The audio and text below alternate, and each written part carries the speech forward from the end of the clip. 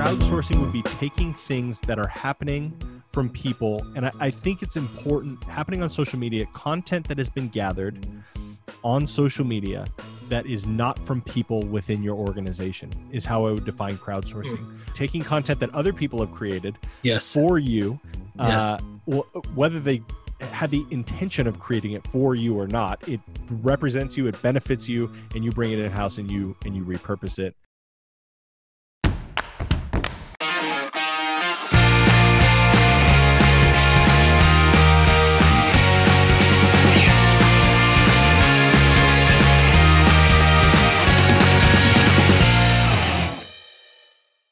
Welcome to the Social Media Church podcast. I'm Neil Smith, joined by Aaron Magnuson, and today we are talking about crowdsourcing social media.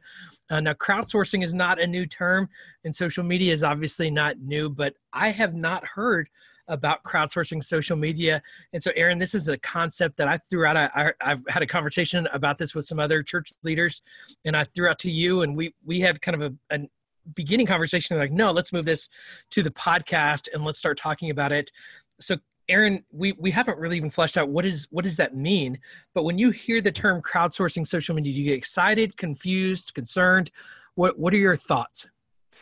I think my initial thoughts on crowdsourcing is it's genius. And I do think we should spend a little bit of time defining what crowdsourcing is. And so when I enter this conversation, when I hear crowdsourcing and how I would talk about this would be crowdsourcing would be taking things that are happening from people. And I think it's important, happening on social media, content that has been gathered on social media that is not from people within your organization is how I would define crowdsourcing. I would even broaden that net, because in church versus business, actually, no, I take that back. In anything, if it's content that is coming from something outside of your business account, so that could be staff, that could be just somebody attending on a weekend, and you take that content, or that content is given to you, you create a way to collect that content, and you repurpose it or even just repost it as is. Particularly, I think of this working really well in stories because there's generally a little bit more strategy that's happening on your feed. But you take that content that has been sourced and created outside of your house, you take it in-house and you put it up.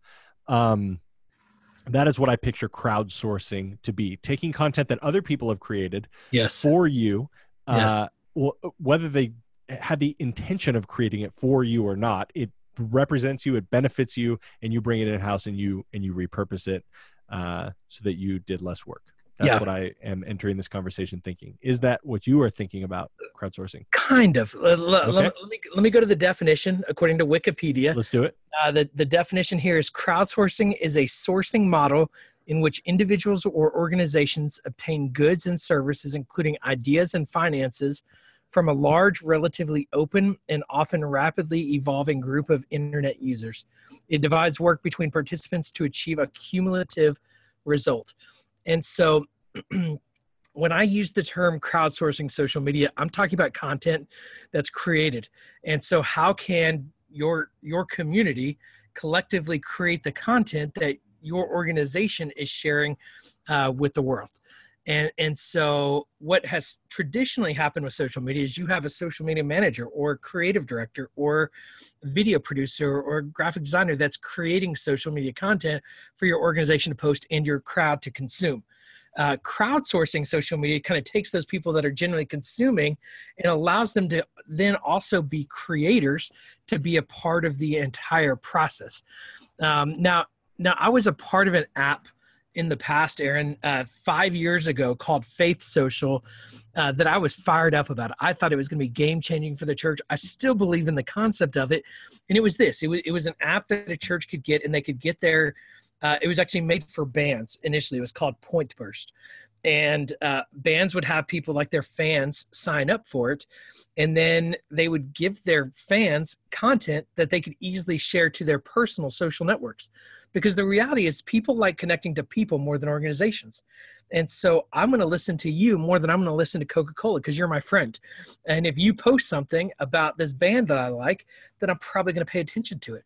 And I think it goes the same thing for church. If you post something about your church, I'm going to listen to it more than if the church posts something about themselves, or as an organization. There's somewhat of a disconnect, because there is a trust that you've built with your friend group that's going to pay attention to you. So I believe in resourcing people to share content, but I also believe that people can resource you with content to share on your social network. So let me get practical with how I see this looking. I think the pulpit drives the church, is what has often been said in church language. And your sermon is central to the content you create. Generally, it's central to the content you create for social media.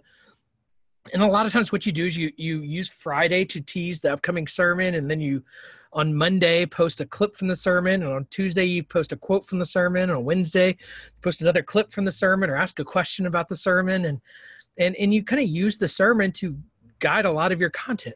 So my thought is on Sunday afternoon, when the sermon's now been recorded, you upload it to Dropbox, or you upload it to Google Drive, and you have a team of creatives and maybe a Facebook group of creatives, and you say, hey guys, here's this week's sermon. We'd love for you guys to create any content out of this that you want, and then we'll pull from that and post it on our social networks, or we'll put it out for anybody to post it on their personal social network. So have at it, and then see what you have in the box on Monday. See what you have on the box on Tuesday. And then, so you crowdsource creative. And so you've actually are using volunteers then and empowering them, and you don't have to use all their content. Or maybe it even gives you an idea, but allow them to be a part of the creation process and not just the consumption of your social media content. So that's the strategy. That's the idea. Tell me, does that align to what you perceived, or what are your thoughts? Yeah, it is. That's exactly what I'm talking about. I was thinking more organically, but I do think it's a both and. Both the church resourcing, it's almost like handing out coloring sheets, right? You almost hand them a scaled back version, maybe raw, or maybe intentionally hand them something that is not fully completely finished, but it's definitely going in a direction, and it's almost like, see what you can make of this. I have a couple thoughts on this, on how this has played out in my life. Back, like, we're talking 10, 15, let's see, I'm 28, 20, I would even say 20 years ago. They used to have, I remember, you'll appreciate this, when the Houston Texans were coming out, they weren't a thing yet. Sports Illustrated for kids, it was either Sports Illustrated for kids, probably Sports Illustrated for kids, we'll say that because I would have been a kid at that point. They had these build your own, what do you think the uniforms of the Houston Texans should look like? And they just had, however many kids submitted these things, right? Yep. And who knows if they already had the idea or not. And I'm sure the winner was not the one that picked what their uniforms were. But the idea of handing out a blank template with some direction given, it's not complete freedom, but there's some direction given. This has been going on for a long time. Yes. And the idea of crowdsourcing is really smart, because ultimately what you're asking is the most loyal people. You're getting an actual robust flavor instead of what you as an organization perceive is wanted. You're actually going to get feedback on what actually is wanted based on these creatives. And when you introduce one of those pieces, like, you might get a new idea based on exactly what you find in the box on Monday. Now, so I want it to be a two-way street, because I also think that not only should there be some like coloring page type resources that are put out, like, do something with this. It's not done. Yes. The picture is drawn, but it's not colored. I want you to add color to it. So I like the idea of coloring pages, but I also like the idea of somebody was at a service. They did something on TikTok in the moment. They did something live. They did a video of themselves, which a big player in this, in sparking this conversation, is Transformation Church in Tulsa, which is almost how they claim to have gone viral, is that there was a YouTuber that was so impacted by the content, they made their own content playing off of the content that they consumed. And then all of a sudden, this whole person's following wanted in on what's happening and why the person that they were following was so impacted. Now, every Sunday or every weekend, there's people that are posting content on their own pages from church. What would be awesome is it, because some stuff doesn't meet the quality standard, right? My Instagram does not meet the quality standard of what my church should be posting, but I'm gonna post those videos, and I'm gonna post those pictures anyways, because it's impactful for the 200 people that are watching my Instagram story each day, right? But there are some people that are way more creative than me. I know them by name here at my church at One and All, and they post stuff. Well, most of them have been identified already, and they are posting stuff for our church, but they would post stuff to their personal pages that our church should absolutely grab and use in our own way. And so I think the street needs to be two ways. Not only are we handing content to be crowdsourced and to be like, what can you create? But there's stuff already being created that we need to take back in-house and be like, look and celebrate this particular individual or whoever it is and repost it. And so I think it needs, I guess I was coming into this conversation where it needs to be more of a two-way street, but I definitely understand what crowdsourcing as a concept is as you read it. Yeah. And I think this is an idea that can work for small and big churches. 100%. Idea that, my dad pastors a church of, 200 or 300. And I bet they've got 2 or 3 people that are pretty creative at, and I think too, if you, and the smaller your church, the more challenging this is going to be. Sure. The larger your crowd, the bigger the sourcing will probably be. But if you basically say, look, we're looking for 3 Facebook posts, 2 Instagram posts, 3 Instagram stories, 2 TikTok videos, and a YouTube thumbnail, YouTube description, and copy things too. And so we need a YouTube description. We need quotes pulled out of the sermon. And so here are some of the assets that we're needing pulled out. Can you guys go and develop this and find your best, and then we'll pull out the best out of that. Maybe even have a team vote.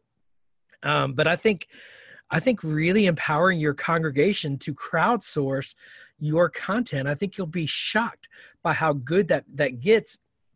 And then they're going to grow together. That team of creatives, they're going to feel more ownership. And then I think you crowdsource the creative, and then you resource your congregation, like you and I. That I'm not a creative. You don't want me designing or video editing your content, but I do have a following, and I love to post about Hillsong, and I think about at Hillsong how bad my videos often are. If I had something I could just pull and download, if Hillsong gave me the assets to then upload to my personal account, how much more effective that could be. Yes. And so I think for churches to be intentional in empowering their congregation to crowdsource their creative, and then empowering them by resourcing them with creative assets to then post on their social media platforms, I think both would be incredibly effective ways to use, as I use the term, crowdsourcing social media, and then see what happens. Totally.